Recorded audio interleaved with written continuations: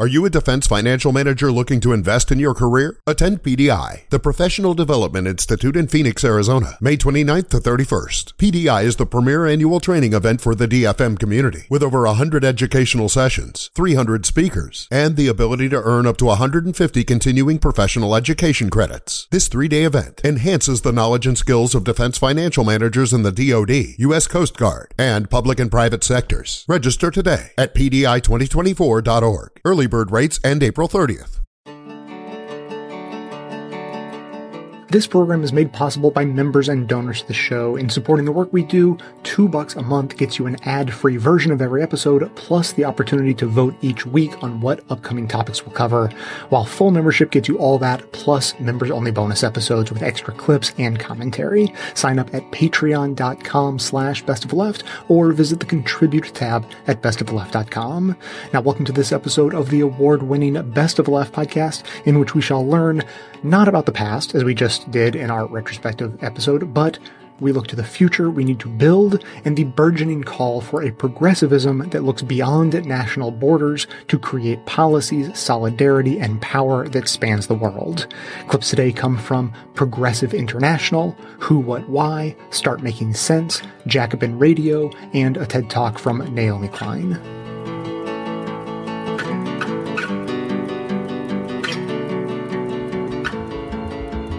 There is a global struggle taking place of enormous consequence. Nothing less than the future of humanity is at stake. All around us, we see the status quo is failing. The top 1% now controls half the world's wealth, while hundreds of millions of workers remain trapped between poverty and precarity. Where globalization promised prosperity, it's delivered financial crisis and endless war instead. All the while, our climate moves closer to destruction. Out of this crisis, global authoritarianism is rising. These leaders promise to restore national pride by attacking minorities, a free press, and democracy itself. But in the end, they only serve themselves. A chilling echo of the 1930s. Today's authoritarian leaders do not stand alone. They are part of a global axis of right-wing parties that shares funders, strategy, and contacts. And around the world, they are gaining power. The time has come to form our own common front in the fight for global peace and prosperity. This movement will bring people together across the global left to think about the world we want to live in and how we make it a reality. A grassroots movement mobilizing working people all around the world behind a shared vision of democracy, sustainability, and solidarity. We will no longer settle for reformism. We will reach out to communities in every corner of the world and build shared power and solidarity. In every country, there are people who are fighting for progress, and we are so much stronger together. It is time for progressives of the world to unite. Let us begin today, building a better tomorrow.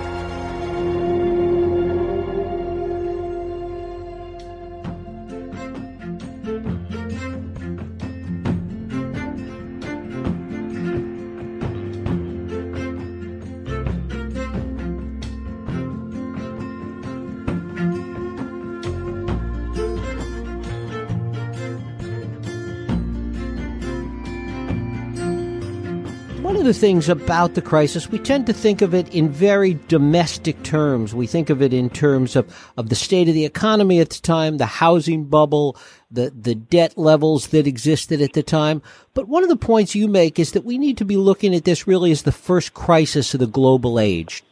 Yeah, and that's really one of my missions in this book, is to show readers both on both sides of the Atlantic and beyond how interconnected this crisis was. I mean, the biggest, the most dangerous banks in the world were not American in 2007-8. They were European. Probably RBS, the British bank, was the largest and most dangerous of all. Had to be nationalized. It had a balance sheet about 3 times the size of Lehman. The interconnections ran deep on both sides. About a third of the most toxic subprime securitized in the final stages of the crisis ended up on European balance sheets.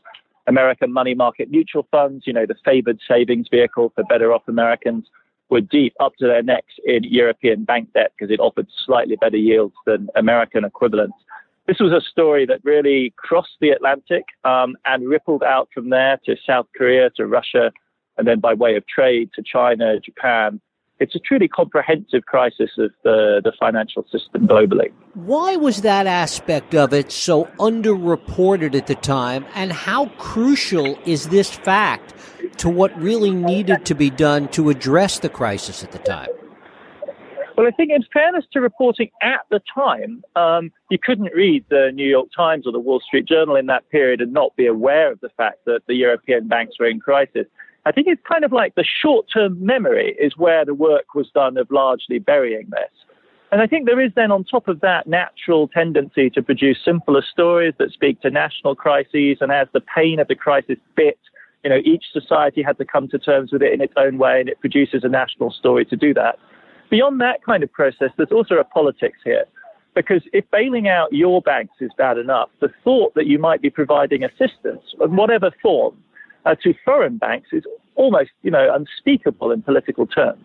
And yet it's true that the Federal Reserve of the United States did not bail out European banks, but it had to provide them with liquidity, which is swapping illiquid long-term assets for short-term cash on an absolutely epic scale. And it didn't do that out of some sort of, misplaced belief in its own superhuman powers and some desire to be a global hegemon for its own sake. It was doing it because it felt that unless it supported the European banks, they would engage in a huge sale of American assets and destabilize the American economy. But that degree of interdependence is really difficult for people to digest. It's easier to think of this as an American problem with American origins, with American solutions. If, in fact, there had been an acknowledgement of the scope of the crisis at the time, might the solutions and might the policies that were put in place been any different, and might that have been helpful? Well, I think you have to give the Americans credit. They did a global fix without really publicly announcing or trumpeting it.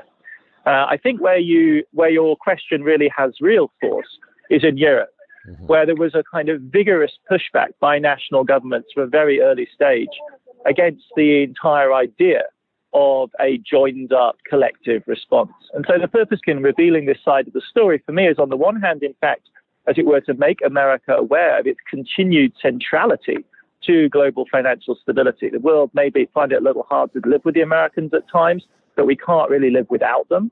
And on the European side, the book is really trying to show how deep the dependence of European finance on America was. And one of the other aspects of this that grows out of looking at this on such a global scale is the degree to which, that we're still feeling the ripple effects of it, and that the consequences of it are a lot deeper and more pervasive than we had any idea of. Yeah, I mean, if you talk to Europeans in the hardest hit countries, they're not out of the crisis yet. Youth unemployment in countries like Spain and Italy is still appallingly high. There's been virtually no growth in Italy since 2008. They're not out the other side. But beyond that, I think the really crucial thing to understand is that the countermeasures taken to stop the crisis in its tracks were themselves transformative. So above all, what the Fed does is to just pump extraordinary quantities of cheap dollars into the global economy. And business people around the world, in emerging markets in particular, with really rapid growth where, credit is scarce and more expensive than it is in the United States, borrowed those dollars and put them into business ventures around the emerging markets, so-called. And that creates an interdependence that we still really haven't fathomed. We're seeing it's a live test, a live experiment right now, how this interconnected global economy, which now is heavily, even more dependent than ever, really, on the dollar as its standard medium, how it responds to somebody yanking the chain, how it responds when the Fed raises interest rates. Does that put us at greater risk or less risk now by spreading that risk around? We don't, to be honest, we don't know. I mean, we have estimates. We think that the European-American axis has been de-risked to a certain extent. And this is part on the business decisions of European banks, but it's also concerted effort behind the scenes by American regulators who just told European banks that if they wanted to run big banking businesses in America, they would have to subject themselves to the same rules as American banks and have some capital in the US.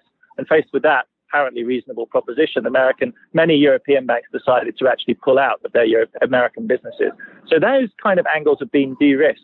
I think what we don't know about really is what new types of risk might have been created by the interdependence between the United States and the emerging market economies. And how does China fit into that equation? It's the big question mark over the entire world economy right now. Once upon a time, China was an emerging market. Once upon a time, it was a small, dramatic and exciting bit of the world economy. Right now, it's by far and away the most important factor in the world economy, full stop. Not the same size as America, far bigger in terms of driving global growth. 30% of all growth in the global economy comes from China. That's the same as the United States and Europe put together. We are already beyond the tipping point. We're in a world now in which Chinese economic growth is the big story. And whether or not the national authorities in China can manage that, and it's a rampaging growth story driven by credit. If they can organize a soft landing, we have one world. If we hit a hard landing, hit the buffers hard in China, we're in a different reality. And the question, of course, is who is entangled with that? GM right now sells more cars in China than it does in the United States. Apple's entire manufacturing operation for iPhones runs out of China.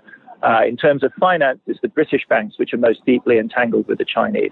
So we're in a new constellation, and the old models of cooperation that were so familiar from the transatlantic world, those old models of interconnectedness and interdependence, none of those necessarily extend in the Chinese scenario. Given the degree of regulation we have now and the regulation that we've put in place since the crash, is that a help or a hindrance to the stability of the system today?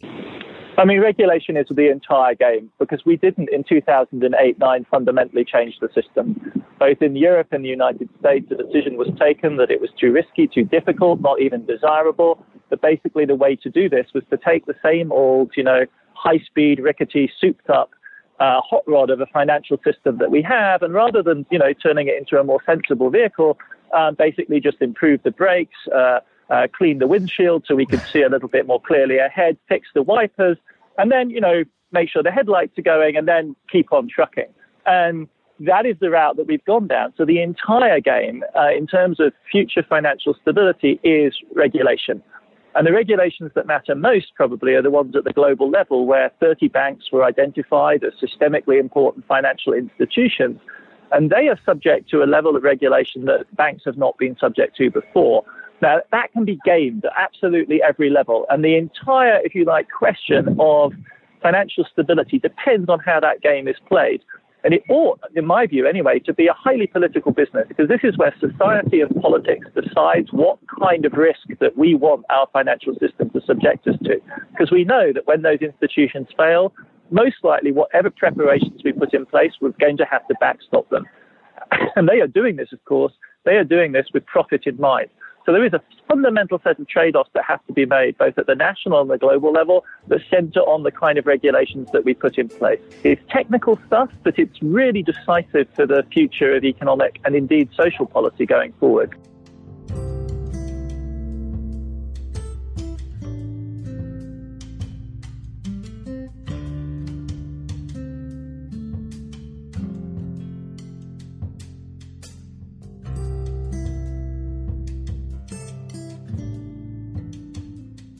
Now it's time to talk about a foreign policy for the left.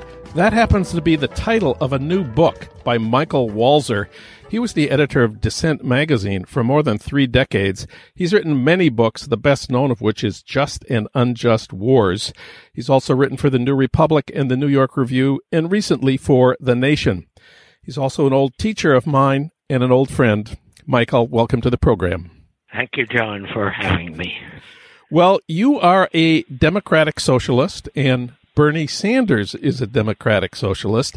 I've been trying to remember his foreign policy positions during the campaign. Well, he didn't have any. Because he's Jewish, he had to give one speech on Israel-Palestine, which was a good speech.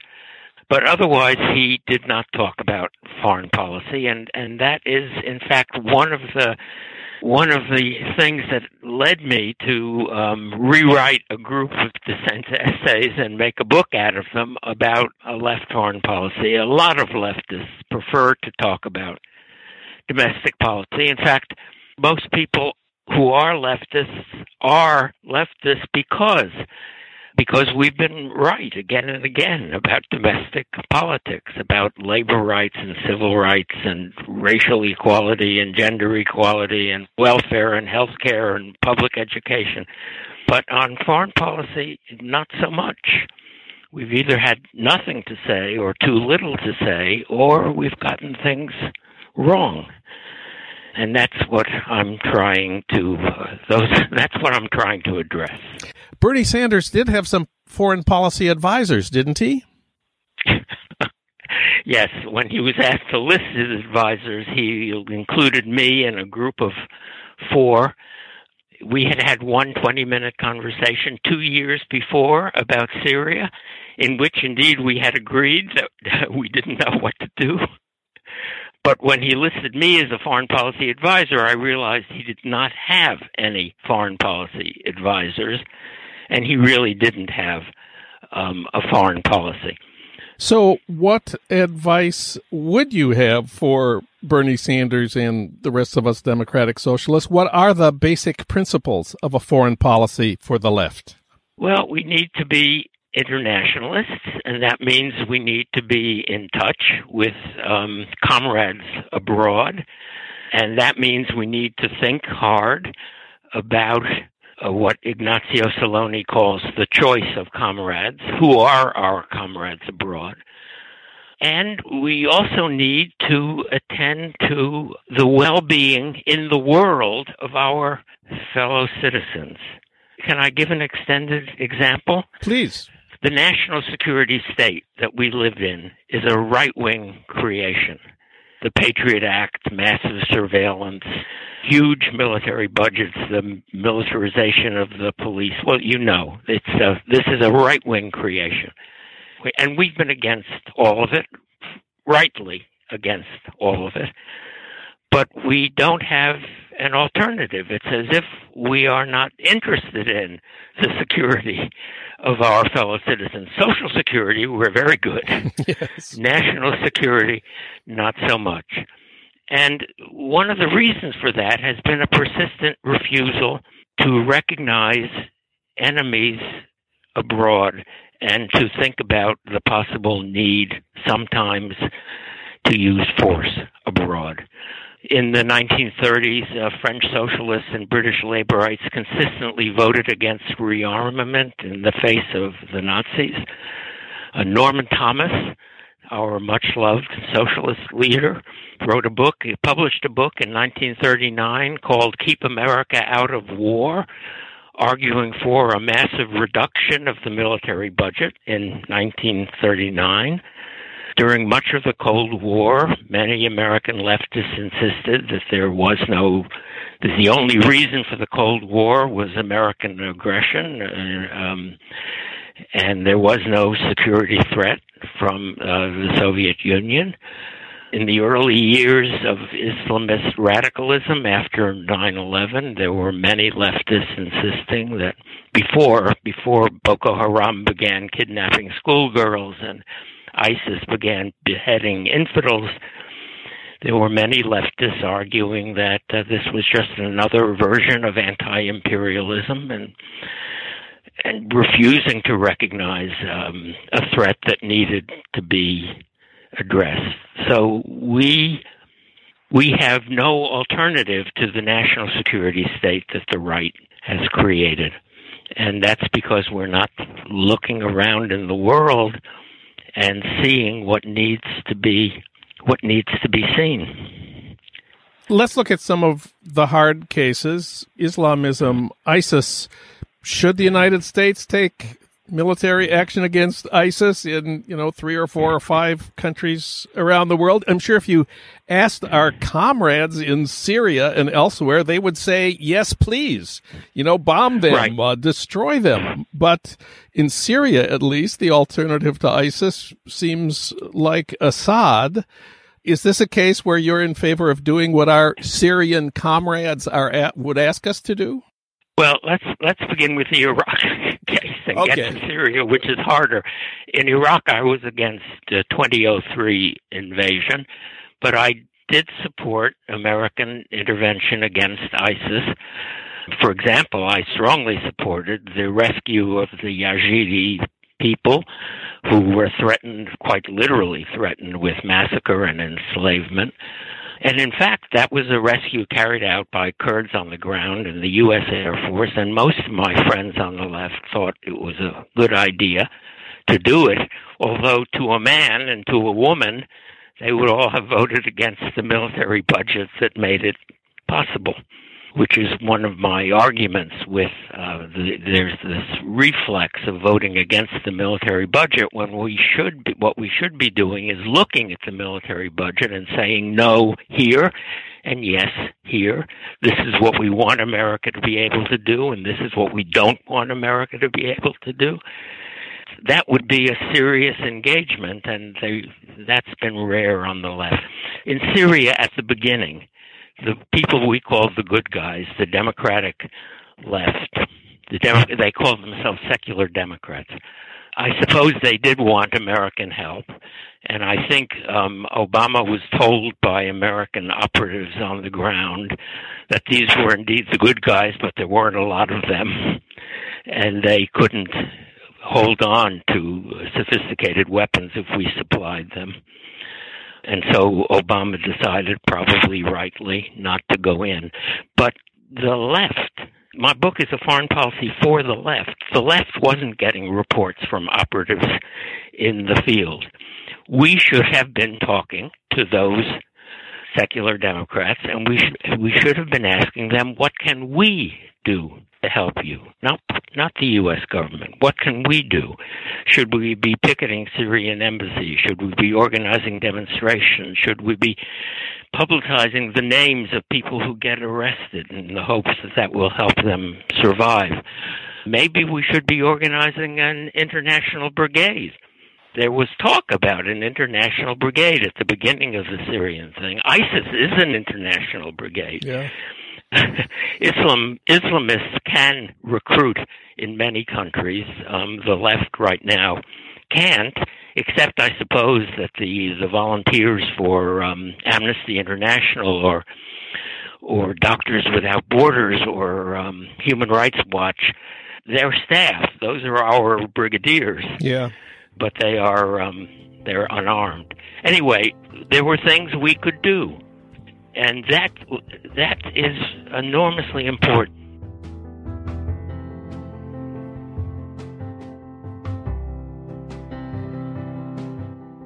Today's episode is sponsored by Madison Reed. In 2013, Amy Errett founded the company and named it after her daughter on a mission to revolutionize the way women color their hair.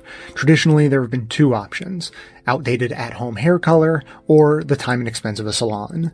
Dissatisfied with the status quo, Madison Reed is reinventing the way women color their hair by offering the quality of salon color, the convenience and affordability of at-home hair color, and an ammonia-free formula with ingredients you can feel good about.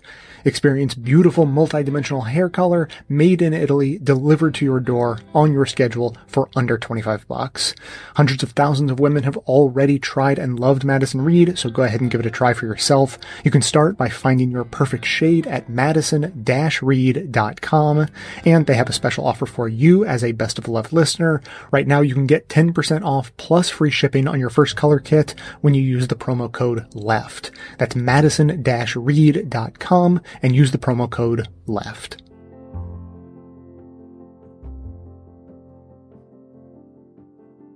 Something that's bothered me for close to 20 years now, ever since the anti-globalization movement arrived in the scene in the 90s, is the lack of anything on the left resembling a cosmopolitan vision, some kind of, what used to be called in the old Stalinist days, proletarian internationalism.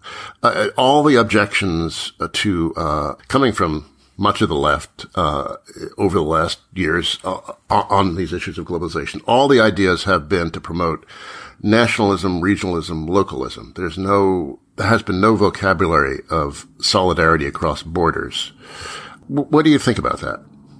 Well, I agree entirely. This is the major failure of the left. On the one hand, you have very good people on the ecological front, green parties, ecological organizations against climate change. that are making all the correct noises against the destruction of the planet, but they lack this, what you refer to as an international, a proletarian internationalism that will answer the question, okay, so how can we make ends meet for the majority of our populations? How can we make sure that we have growth of the things that we need and which are good for the planet, and degrowth of the things that we don't want to have more of, like, huge SUVs, gas-guzzling ones. I will borrow your term, like it's a term that I use all the time. The only way of confronting globalization in a humanist manner is through a new internationalism, a new progressive internationalism. Now, that used to be a very major part of left discourse, left thinking, and it disappeared somewhere along the lines. What happened? Where did it go? Do you have any thoughts? Well, the left disappeared. Let's be clear on this. We have failed spectacularly. We never recovered from 1991. We never managed to reclaim a high moral ground or a high analytical ground. The left either went the way of the third way, the Clintons and the Blairs and the Papandreous in Greece and the François Hollandes in France, the social democratic tradition that became utterly irrelevant, lobotomized itself, and was co-opted by financialization, or it got become consumed with identity politics. And the result is, of course, then you don't have a narrative on how to change the world. Now, we see, in some places a revival of the left, Corbynism, Sandersism. Do you see any hope for some kind of revived internationalism there, or is this more of a inward-looking kind of revival? No, I do see a lot of hope, both in the Bernie Sanders political revolution, as he calls it, and in Jeremy Corbyn. Speaking of Jeremy Corbyn, I think the same thing applies to Bernie Sanders, even though I don't live in the United States now. My information is somewhat limited with regard to the United States. But the feeling I have, at least for Jeremy Corbyn, is that he has done a great deal of service to politics generally, and of course to progressive politics, a service that we haven't seen for 40 years, because he has managed to succeed in two important dimensions. The first dimension is that he proved to all of us that the fact that we have an ironclad mass media that is determined to be regressive is no excuse for not doing well electorally. And the second dimension, where he's made a huge contribution, is to bring out of the woodwork a whole new generation of young men and women who proved beyond reasonable doubt that they are very interested in politics. This was a very large group of people that were condemned to political apathy all these years. And the manner in which these young men and women have come out of the woodwork, so to speak, as a result of the progressive narrative of people like Bernie Sanders and Jeremy Corbyn, is very inspiring, because they are clearly internationalists. They are anti-parochials. They do want to link hands across national borders, even continents. What we now need to do, we need to provide them with the political narrative, or to allow them to be part of the creation of the political narrative, I should say, that brings about this new internationalism. We're not there yet. The Bernie Sanders movement is very US introspective.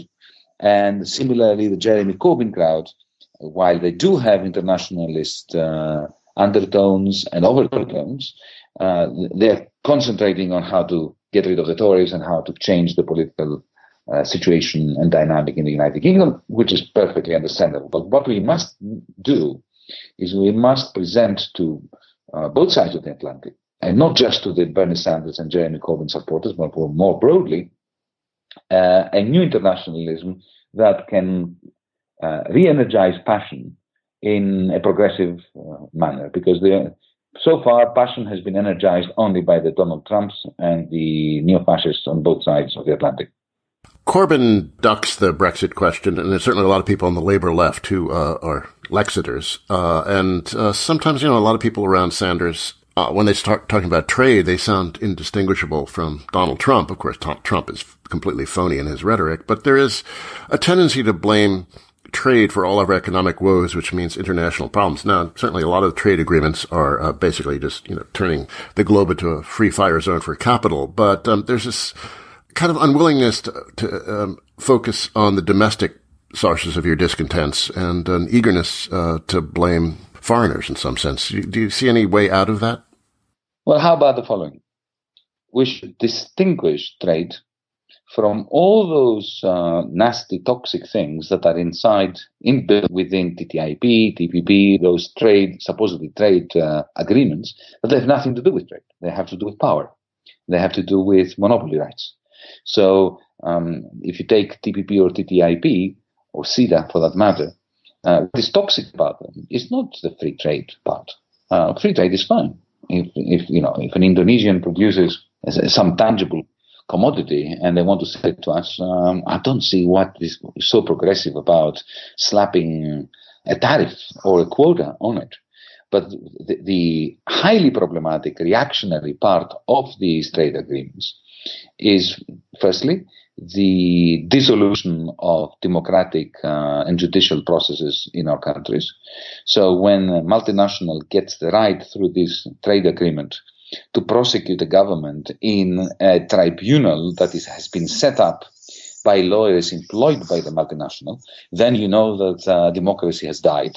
This is what we should be aiming at, not the trade part of the trade agreements, but the non-trade part of the agreements that dissolves democracy, prevents governments and local governments and cities to impose their own environmental and labor standards. And we should, if we want to prevent the dumping of cheap labor and exploited labor, how about introducing, as part of the trade agreements, minimum living wages for any country participating in such free trade agreement?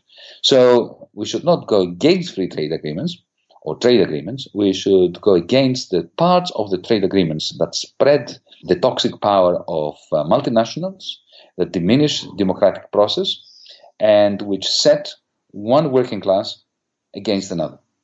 Now, the DiEM25 movement, which you're working with now, is an attempt to develop some kind of progressive internationalism across Europe. You're about to turn into a party, you told me? Yes, we have already voted amongst our organization. We're not going to turn our movement into a party, but we're going to create what we call electoral wings of our party in different countries. And our objective is May 2019. May 2019 is when the European Parliament elections take place. And we will try to do something weird and wonderful that has never been tried before. And that is to present a single manifesto, a single policy agenda across at least 10 different countries with a transnational party list, if you want, a transnational party, and candidates that stand together independently of whether they are fielding their candidacies in Poland, in Denmark, in Greece, in France, and so on and so forth. This has never been tried before. We shall see how it turns out. But firstly, it's great fun trying, Doug. And secondly, it gives hope to many people, even those who do not necessarily agree with us or support us, of this alternative to the fake opposition between globalization on the one hand and parochialism or nationalism on the other, the alternative being progressive internationalism, which is what we're trying to implement in practice by running across different countries with a single agenda and a single party list. Okay, what are the outlines of the agenda? What would this look like in practical terms? Well, we call it the European New Deal. And immediately you can see the connections with the United States and the New Deal tradition of FDR, of course, adapted to European conditions. We have a very comprehensive economic and social policy agenda, which we will try to explain to voters across Europe, would do for the European Union that which the New Deal and the Great Society project of LBJ in the 1960s did for the United States. In other words, to firstly put the financial genie in the bottle and back in its bottle where it belongs, to constrain financialization, to create new payment systems that compete with commercial banks, to use the combined power of the European Investment Bank, which is many times the size of the World Bank, surprise, surprise, and the European Central Bank, in order to fund and manage pan-European green investment-led recovery projects, and at the same time deal with public debt and banking crisis,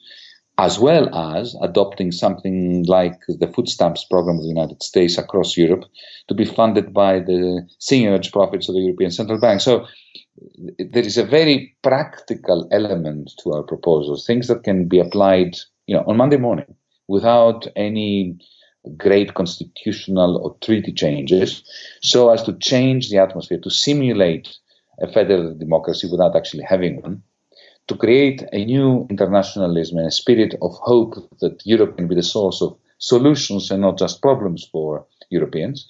And that can be later used in the next 2, 3, 4, 5 years as a foundation upon which to build a constitutional process, a process by which Europeans will draft that which we do not have, which is a European democratic constitution. I could hear German objections. This is all a scheme just to take our money and give it to those lazy Mediterraneans. How do you answer that kind of critique? Well, in the best possible way, Doug. Most of our members of DiEM25 come from Germany. So there is no such thing as the Germans, as Monty Python, the famous British comedians, once said. There are many kinds of Germans.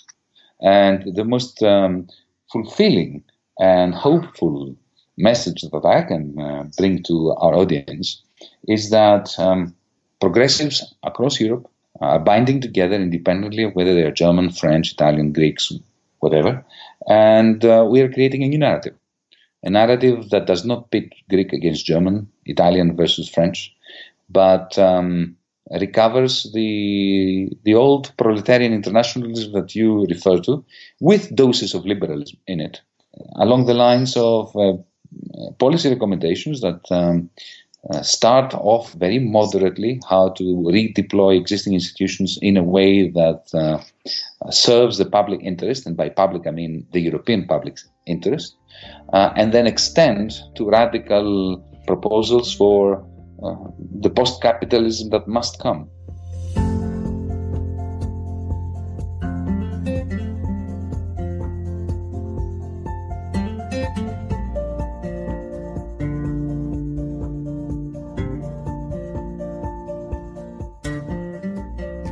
Transnational networks of right-wing authoritarians are flourishing right now, with coordinated political campaigns that are disrupting elections around the globe. This is a project masterminded by Donald Trump's former chief strategist, Steve Bannon. So now it's time for the left, especially the American left, to go on the offensive and reclaim its tradition of internationalism by campaigning around shared platforms and policies in many countries. The effort to establish a progressive international is being led right now by Yanis Varoufakis, the former Greek finance minister. For comment and analysis, we turn to Atoussa Abrahamian. She's senior editor at The Nation. Her writing has appeared in the New York Times, the London Review of Books, Le Monde, and other publications. And she's author of the book, The Cosmopolites, The Coming of the Global Citizen. Atoussa, welcome back. Thank you for having me. It's great to be back. Well, Yanis met with American progressives recently at a big gathering in Vermont sponsored by the Bernie Sanders Institute, the Sanders Institute. You were there. Before we talk about that meeting, remind us, who is Yanis Varoufakis and why is he so important today? So Varoufakis is an economics professor. He's Greek, and he became quite well known, you could even say infamous, in 2015 when he was the Greek party Syriza's finance minister. Syriza was elected to government, I think it was in January, and this was in the middle of some pretty fraught debt negotiations with Europe, with the European Central Bank, the Troika, which was trying to impose austerity on Greece. So in 2015, Varoufakis went to Brussels to negotiate Greece's debt, and long story short, they ended up having a vote in Greece about whether he should proceed and threaten to leave the EU if he didn't get a good deal. and the people voted yes, proceed. But then Alexis Tsipras, the leader of Syriza, kind of threw Varoufakis under the bus and said, no, we can't do that. And so he wound up resigning from his post, leaving Brussels, and here we are now. And Yanis right now is running for office, actually for 2 offices. Please explain. He is running in his home country of Greece, where he's leading a party called Mera25. And in Germany, Yanis Varoufakis is running under DiEM25's umbrella to become a member of the European Parliament representing Germany. So the way he was able to do that is very clever. He and his team realized that to run for MEP in Germany, all you got to do if you're a European citizen is to show proof of residence. And he rented an apartment from a friend, also a DiEM25 member, went to town hall, registered, and there you go. He was eligible to run for office. So that's how he ended up running for office in 2 countries at the same time. And what was that Vermont event at the Sanders Institute, and what was Yanis hoping to accomplish there? The Sanders Institute is, it's worth noting that it's separate from Senator Sanders. The Sanders Institute is run by Jane Sanders, Bernie's wife, and David Driscoll, who is Jane Sanders' son from another marriage. So it's not a Senator Sanders enterprise. However, it bears his name. It's in the family, and so he was there. The Sanders Institute had a kind of gathering, a meeting of minds of, the best and brightest progressives in the country and around the world. And one of the sessions of this conference was dedicated to internationalism. And that's where Yanis Varoufakis, along with Jeffrey Sachs and Ada Colau, the mayor of Barcelona, a couple of other people, announced that this progressive international was launched. And yeah, it was a panel. They launched it. They said, progressives need to be in this together to vanquish the threat of authoritarian nationalism. But, what they're actually going to do remains to be seen. So we have the PI, the Progressive International, and then we have DiEM25. That's capital D, little I, capital E, capital M. What does the acronym DiEM25 stand for? DiEM25 is an acronym for Democracy in Europe Movement, the Democracy in Europe Movement 2025. And it's a pan-European political movement launched by Varoufakis in 2015. So they love their acronyms. So this event at the Sanders Institute takes us back to Bernie. Bernie's campaign in 2016 was very much centered appropriately on American issues, Medicare for all, $15 minimum wage, free college tuition. He said almost nothing about other countries or about international issues. Did you see signs at the Vermont gathering that Bernie or the Bernie people were changing on that score? Bernie's thinking has definitely evolved on matters related to internationalism and foreign policy. If you'll recall, in 2016, one of the most valid critiques I thought of Bernie was that he doesn't have a foreign policy. He doesn't know what's going on elsewhere. He doesn't talk about it. And over the past 2 years, I think it's been totally inevitable to engage with the rest of the world because the same things that are happening in political life in the U.S. are happening in Europe, are happening in Brazil, are happening in Russia, China, the Philippines. You have the rise of these authoritarian strongmen that some people call illiberal democracies. And this is a huge threat, not only to some conceptions of democracy, but certainly to leftism and certainly to progressivism. And I think Bernie Sanders, Yanis Varoufakis, all of these people in their own way are coming to grips with the fact that we need to have something bigger than, socialism in just one country or progressivism in one country. There's got to be a coordinated network of groups working together to defeat these guys. And of course, Bernie is not the only progressive political candidate in the world to be focused on his own country. Don't many social democratic parties in Europe have the same kind of focus on social programs in their own countries rather than internationalism? That's not crazy or narrow-minded. Elections happen inside national boundaries, and elected officials are the heads of nations which have boundaries. Absolutely. Fortunately or unfortunately, that is the case, and I think we're going to be living with nation states and borders for the foreseeable future. I think what Varoufakis is doing is actually intervening and saying, hey guys, you may very well be running for office in Germany, in Greece, in Spain, wherever you happen to be from. But don't forget there's a whole other world out there. And don't forget that advancing a progressive agenda cannot happen in a vacuum. You can't have an island of progressivism and, havoc everywhere else. That's just not how it works. And the fact is that today our economies are global, our supply chains are global, bankers have global networks, right-wingers have global networks, centrists have global networks. So why don't progressives do more in this area? There needs to be a lot more coordination. And I think that's what's behind Varoufakis' defense of maybe not international organizations as we know them today, but of the concept of an international organization and of the potential for more progressive multilateral and international organizations. I mean, imagine the possibilities if the ECB, the IMF, and the World Bank all had the best interests of working people in mind instead of simply serving, lenders and capitalists. That's a really utopian vision, but I don't think that it's one that we should abandon right off the bat. Well, let's talk specifics here. What is the starting point for the Progressive International in terms of policies which could be introduced in all the countries that are part of it? DiEM25 talks about a Green New Deal for Europe. This presumably would involve investment in infrastructure that is carbon neutral, that's good for the environment. This would create jobs. This would create tax revenues. It would stimulate economies. It would require a lot of buy-in from all of the member states of the European Union and beyond, right? If we want to make a dent in climate change, it can't just be Europe or the U.S. It's got to be lots of countries. So public investment across the continent. Varoufakis has spoken about socializing benefits and high labor standards rather than spreading austerity. DiEM25's big sticking point is they are against austerity and they're against cost cutting. So it's more of a stimulus for these economies.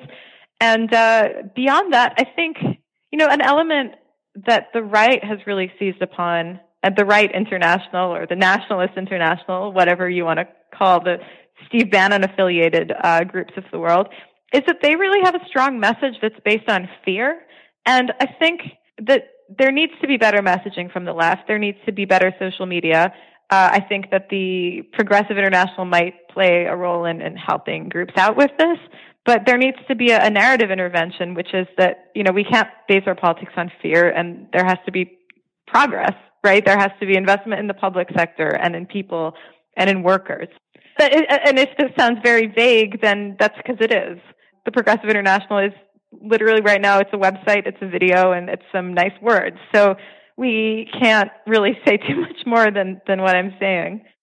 Of course, a Green New Deal and anti-austerity are not the most immediate issues that the European Union is facing right now. The most immediate issue, of course, is migration, as you said. And let's remember that Hillary Clinton said in November that Europe must curb immigration in order to stop right-wing populists. What does Yanis and his allies say about that? The thinking is that you can't capitulate to the terms that the far right has set on the political conversation. You can't say, oh, well, we need to make concessions on migration because that's what's going to win us elections. That's just playing by their rules.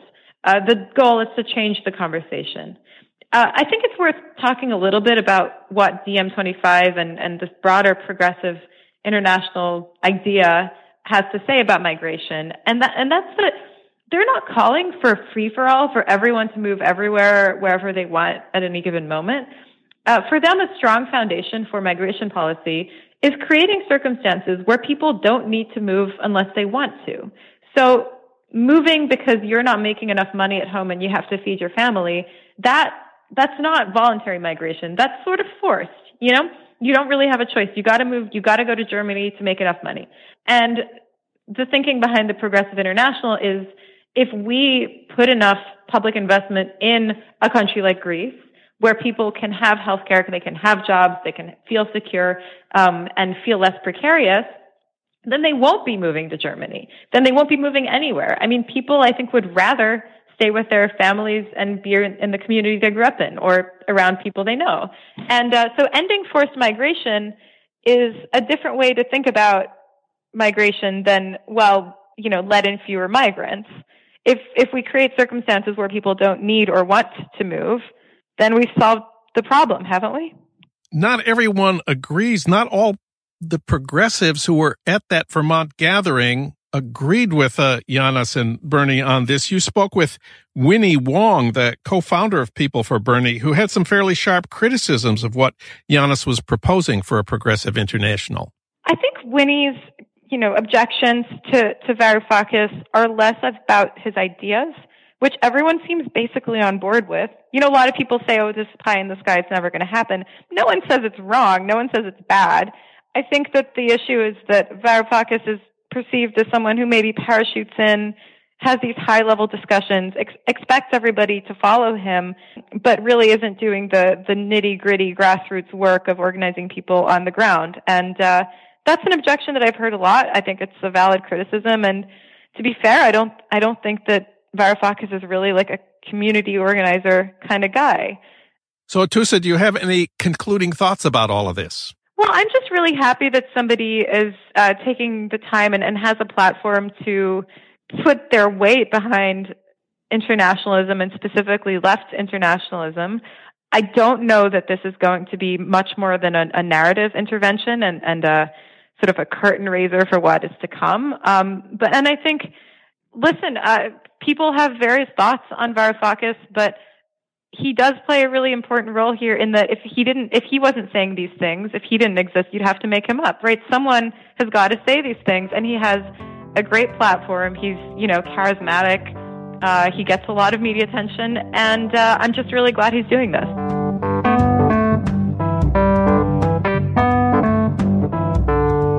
If you would love a way to financially support this show without it costing you anything, there's good news. You can support the show by bookmarking and using my affiliate link every time you shop with that company online. Basically the one company online. Lots of evil tendencies, owned by the richest dude in the world, that one. Chances are you shop there at least now and then, maybe even a lot. Perhaps you make a lot of business-related purchases, I know some of you do. Or maybe you have a standard selection of home goods you get delivered regularly. In any case, you might have some mixed feelings about it, and you'd be right to, but if you do end up using the site, at least you can help siphon off some of that corporate blood money to help support the production of this show. Your shopping experience will be identical to usual, and it won't cost you a dime more. You can get the affiliate link from the show notes on the device you're using to listen right now, or you can find it on the sidebar of the homepage at bestofleft.com. You can bookmark the link so you can set it and forget it while continuing to support us into the future. It helps more than you think, I promise it does, and the more who join in, the more it helps. So thanks for taking the time.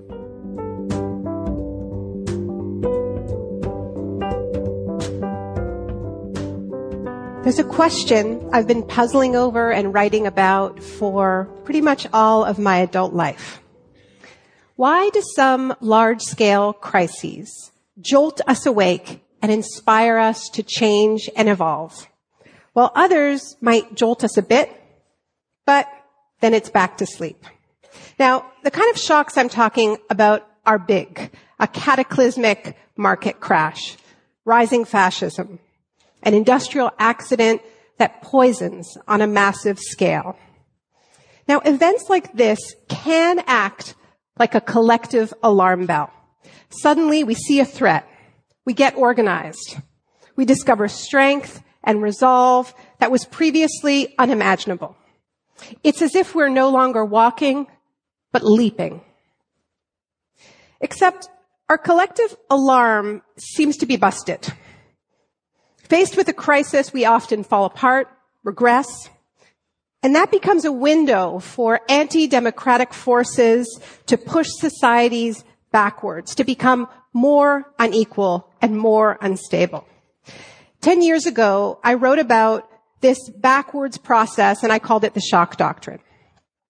So, what determines which road we navigate through crisis? Whether we grow up fast and find those strengths, or whether we get knocked back.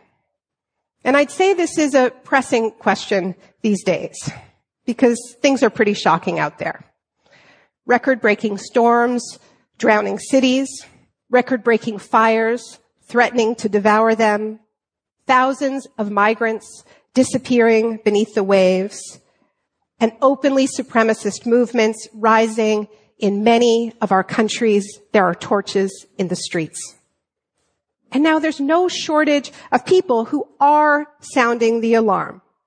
But as a society, I don't think we can honestly say that we're responding with anything like the urgency that these overlapping crises demand from us.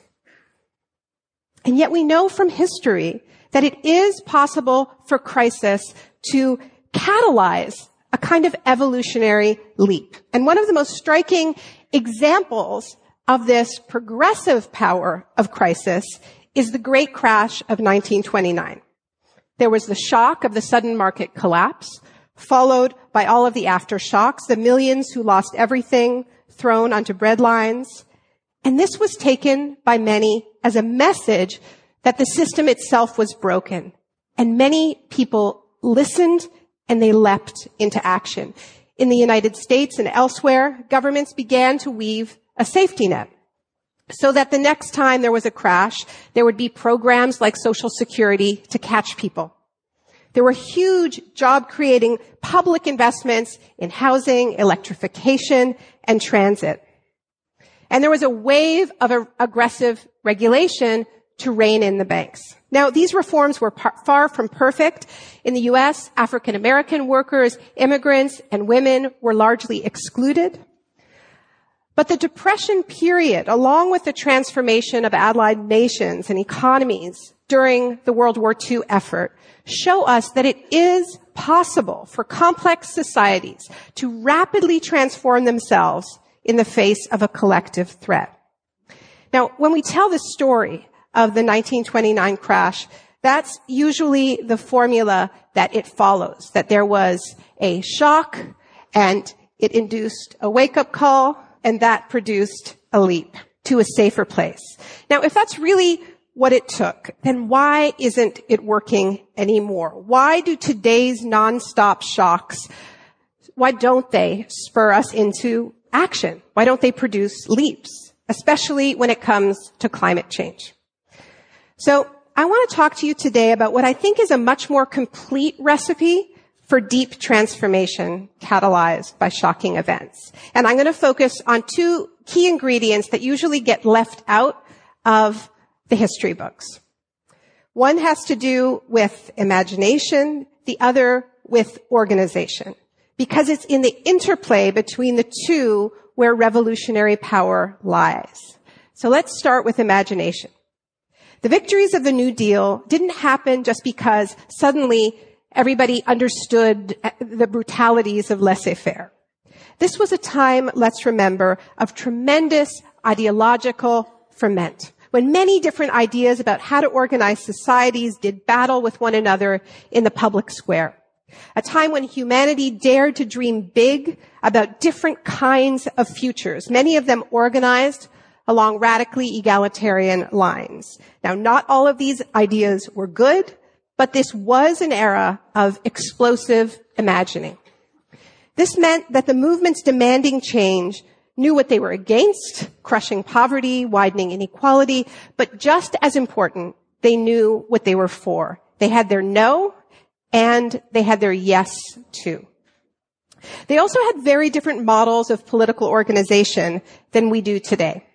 For decades, social and labor movements had been building up their membership bases, linking their causes together, and increasing their strength, which meant that by the time the crash happened, there was already a movement that was large and broad enough to, for instance, stage strikes that didn't just shut down factories, but shut down entire cities.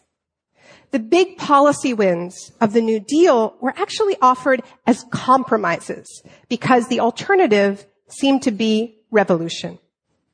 So let's adjust that equation from earlier. A shocking event plus utopian imagination plus movement muscle, that's how we get a real leap. So how does our present moment measure up? We are living, once again, at a time of extraordinary political engagements. Politics is a mass obsession. Progressive movements are growing and resisting with tremendous courage. And yet we know from history that no is not enough. Now, there are some yeses out there that are emerging, and they're actually getting a lot bolder quickly. Where climate activists used to talk about changing light bulbs, now we're pushing for 100% of our energy to come from the sun, wind, and waves, and to do it fast. Movements catalyzed by police violence against black bodies are calling for an end to militarized police, mass incarceration, and even for reparations for slavery. Students are not just opposing tuition increases, but from Chile to Canada to the UK, they are calling for free tuition and debt cancellation. And yet this still doesn't add up to the kind of holistic and universalist vision of a different world that our predecessors had. So why is that? Well, very often we think about political change in defined compartments these days. Environment in one box, inequality in another, racial and gender justice in a couple of other boxes, education over here, health over there. And within each compartment, there are thousands upon thousands of different groups and NGOs, each competing with one another for credit, name recognition, and of course, resources. In other words, we act a lot like corporate brands. Now, this is often referred to as the problem of silos. Now, silos are understandable. They carve up our complex world into manageable chunks. They help us feel less overwhelmed. But in the process, they also train our brains to tune out when somebody else's issue comes up and when somebody else's issue needs our help and support. And they also help keep us from seeing glaring connections between our issues. So, for instance, the people fighting poverty and inequality rarely talk about climate change, even though we see time and again that it's the poorest of people who are the most vulnerable to extreme weather. The climate change people rarely talk about war and occupation, even though we know that the thirst for fossil fuels has been a major driver of conflict. The environmental movement has gotten better at pointing out that the nations that are getting hit hardest by climate change are populated overwhelmingly by black and brown people. But when black lives are treated as disposable in prisons and in schools and on the streets, these connections are too rarely made. The walls between our silos also means that our solutions, when they emerge, are also disconnected from each other. So progressives now have this long list of demands that I was mentioning earlier, those yeses. But what we're still missing is that coherent picture of the world we're fighting for, what it looks like, what it feels like, and most of all, what its core values are. And that really matters, because when large-scale crises hit us and we are confronted with the need to leap somewhere safer, there isn't any agreement on what that place is. And leaping without a destination looks a lot like jumping up and down. Fortunately, there are all kinds of conversations and experiments going on to try to overcome these divisions that are holding us back. And I want to finish by talking about one of them. A couple of years ago, a group of us in Canada decided that we were hitting the limits of what we could accomplish in our various silos. So we locked ourselves in a room for 2 days, and we tried to figure out what bound us together. In that room were people who rarely get face to face. There were Indigenous elders with hipsters working on transit. There was the head of Greenpeace with a union leader representing oil workers and loggers. There were faith leaders and feminist icons and many more. And we gave ourselves a pretty ambitious assignment, agreeing on a short statement describing the world after we win. The world after we've already made the transition to a clean economy and a much fairer society. In other words, instead of trying to scare people about what will happen if we don't act, we decided to try to inspire them with what could happen if we did act. Sensible people are always telling us that change needs to come in small increments, that politics is the art of the possible, and that we can't let the perfect be the enemy of the good. Well, we rejected all of that. We wrote a manifesto, and we called it The Leap. I have to tell you that agreeing on our common yes across such diversity of experiences and against a backdrop of a lot of painful history was not easy work. But it was also pretty thrilling, because as soon as we gave ourselves permission to dream, those threads connecting much of our work became self-evident.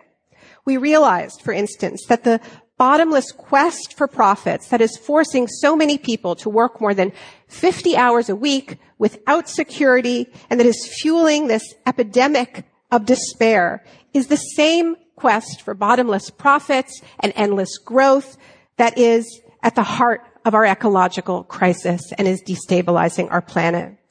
It also became clear what we need to do.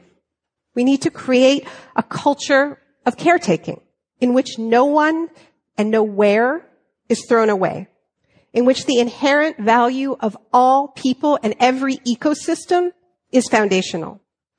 So we came up with this People's Platform. And don't worry, I'm not going to read the whole thing to you out loud. If you're interested, you can read it at theleap.org. But I will give you a taste of what we came up with. So we call for that 100% renewable economy in a hurry, but we went further. Calls for new kinds of trade deals, a robust debate on a guaranteed annual income, full rights for immigrant workers, getting corporate money out of politics, free universal daycare, electoral reform, and more. What we discovered is that a great many of us are looking for permission to act less like brands and more like movements. Because movements don't care about credit. They want good ideas to spread far and wide. What I love about The Leap is that it rejects the idea that there is this hierarchy of crisis, and it doesn't ask anyone to prioritize one struggle over another or wait their turn.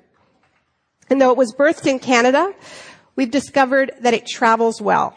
Since we launched, The Leap has been picked up around the world, with similar platforms being written from Nunavut to Australia to Norway to the UK and the US, where it's gaining a lot of traction in cities like Los Angeles, where it's being localized, and also in rural communities that are traditionally very conservative, but where politics is failing the vast majority of people.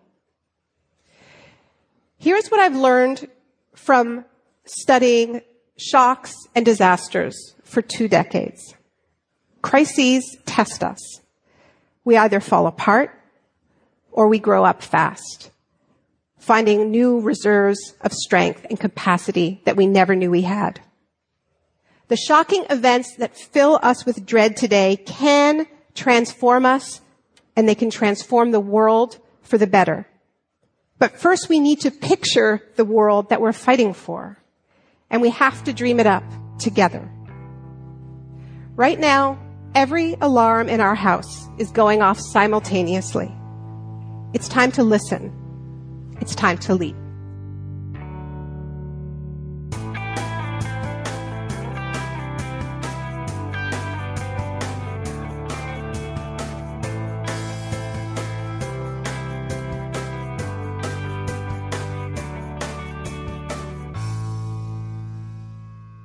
We've just heard clips today, starting with the promotional video from Progressive International. Who, What, Why spoke to Adam Tooze, who framed the 2008 financial crisis as the first of the global age. Start Making Sense talked with Michael Walzer, who discussed the need for a progressive foreign policy. Jacobin Radio interviewed Yanis Varoufakis about the need for progressive internationalism. Start Making Sense discussed the launch of the new international movement. And finally, we just heard a TED Talk from Naomi Klein describing how shocking events can spark positive change. Members will be getting a bonus episode with additional clips with even more discussion of both the right and left-wing international movements that are taking shape. To hear all of that, to cast a weekly vote on what upcoming topics you want to hear on the show, and for other details about supporting the show by being a patron, visit patreon.com/bestofleft. You can find that link in the show notes on the device you're using to listen, which is also where you can find links to each of today's segments for easy reference and sharing. And now, we'll hear from you.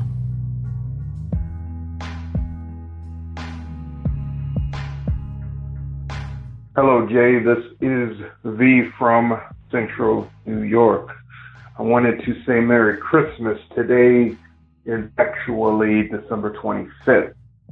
I spent part of my day listening to a number of your 2009 episodes, particularly from February and March of 2009. I did so actually by accident. I was going through some old files and came across a bunch of your old episodes and decided while I was doing other things to listen to them.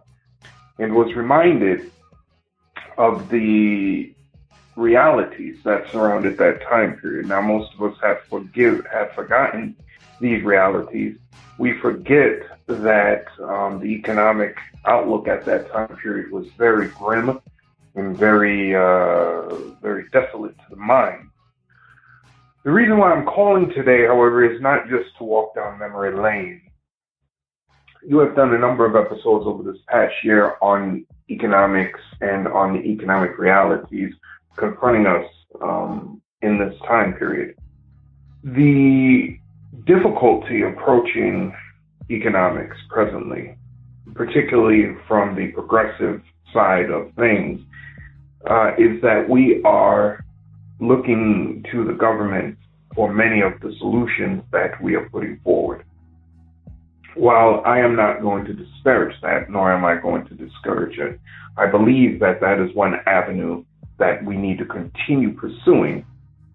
I want to emphasize that that is merely one avenue that we need to continue to pursue. Obviously, you yourself have been a big proponent of eliminating the consumptive behavior that we have been engaging under the title of consumerism or even neoliberalism, which I believe we need to do. But more to the realities confronting us economically. Everybody obviously would probably know by now that we are experiencing, as a country, issues in the stock market, and that many people on Wall Street and from the mainstream media are predicting a massive downturn sometime in the next 3 to 5 years, possibly even in the next 2 years.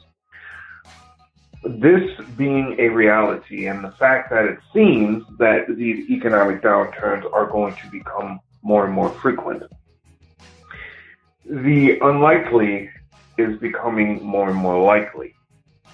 That the government, which has been under major assault for the last 30 years, to shrink its size to the point where you could, quote, strangle it in a bathtub, is what Republicans used to say, what corporatists used to say. They don't say it much anymore because I think they know it would frighten people. But since this is probably likely to occur sometime in the next 10 years, where they can strangle it in a bathtub, we now need to consider whether or not we need to develop localized plans that will help alleviate the stresses that the government themselves cannot alleviate.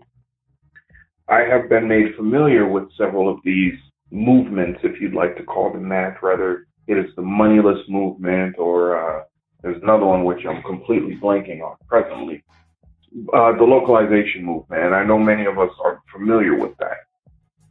But maybe as much attention as we are paying to getting the government, the federal government, the state government to do our will, maybe as much attention as we are putting into those areas of concern, maybe we need to put as much attention into the area of concern of localizing our economies and making them somewhat self-sufficient. Listening to your 2009 episodes reminded me just how dire things had gotten. And if it had not been for a President Obama, which gave people a lot of hope, I know we look back now and we say the man was a fraud. That may be true. But Barack Obama gave people a sort of hope in the future. Unfortunately, he didn't deliver, but it was true. He still gave us that hope. without such a figure, we are going to have to lift our spirits ourselves in order to make a way forward.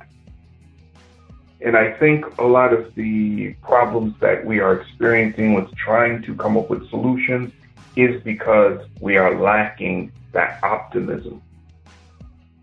Maybe this is a way for us to find it again. Again, keep up the great work, and Merry Christmas to all of you.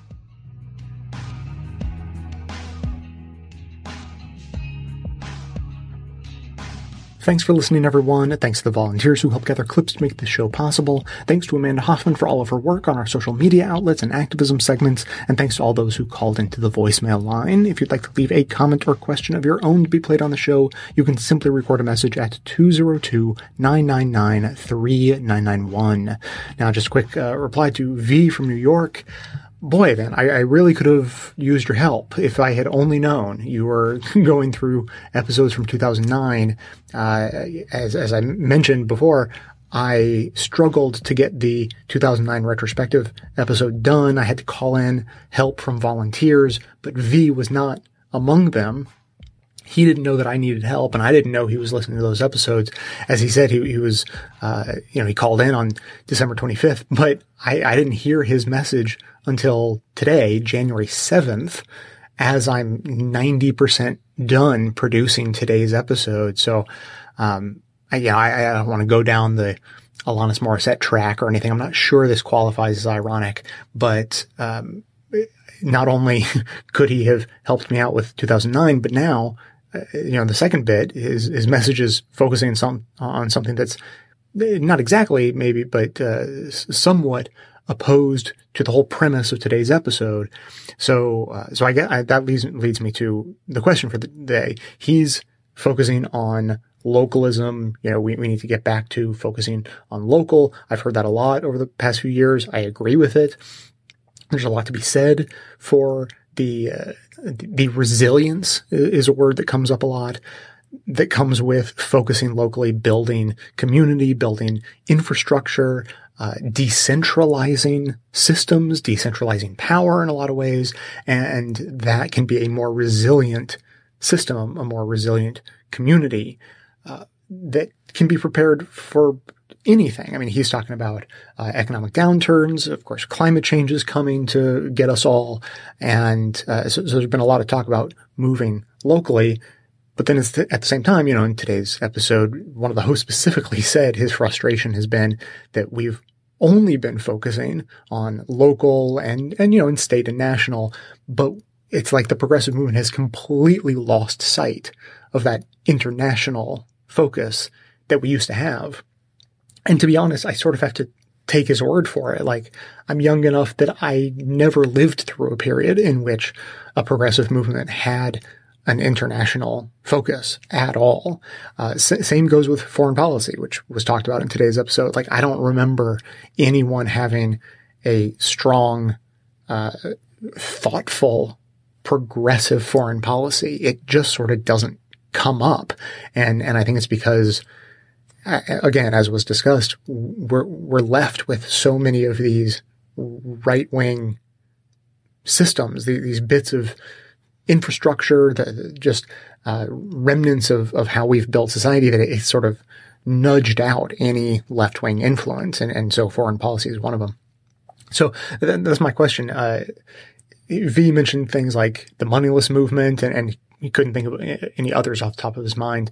The one that came to my mind was transition towns. A listener brought that up to me a few years ago, I think. I've been interested in trying to pull together an episode on concepts like that. So if you are interested or active in any of these types of movements, these concepts, I'd love to hear from you and your perspective on the need to act locally, but then also if you think there's any conflict between acting locally and internationally. Is this just the new think global, act local, where we just need to do both?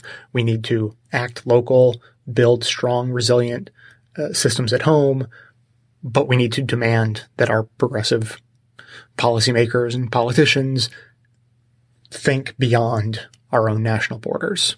that's the position I would hope to take. It's what I hope would work and would be doable. So I guess the question is just, can we do both at the same time? So if you have thoughts on that or anything else, as always, keep the comments coming in at 202-999-3991. That is going to be it for today. Thanks to everyone for listening. Thanks to those who support the show by becoming a member or making donations of any size at patreon.com/bestoftheleft. That is absolutely how the program survives. Of course, everyone can support the show just by telling everyone you know about it and leaving us glowing reviews on Apple Podcasts and Facebook to help others find the show. For details on the show itself, including links to all of the sources and music used in this and every episode, all that information can always be found in the show notes on the blog and likely right on the device you're using to listen. So coming to you from far outside the conventional wisdom of Washington, D.C., my name is Jay, and this has been the Best of the Left podcast, coming to you every Tuesday and Friday, thanks entirely to the members and donors of the show from bestoftheleft.com.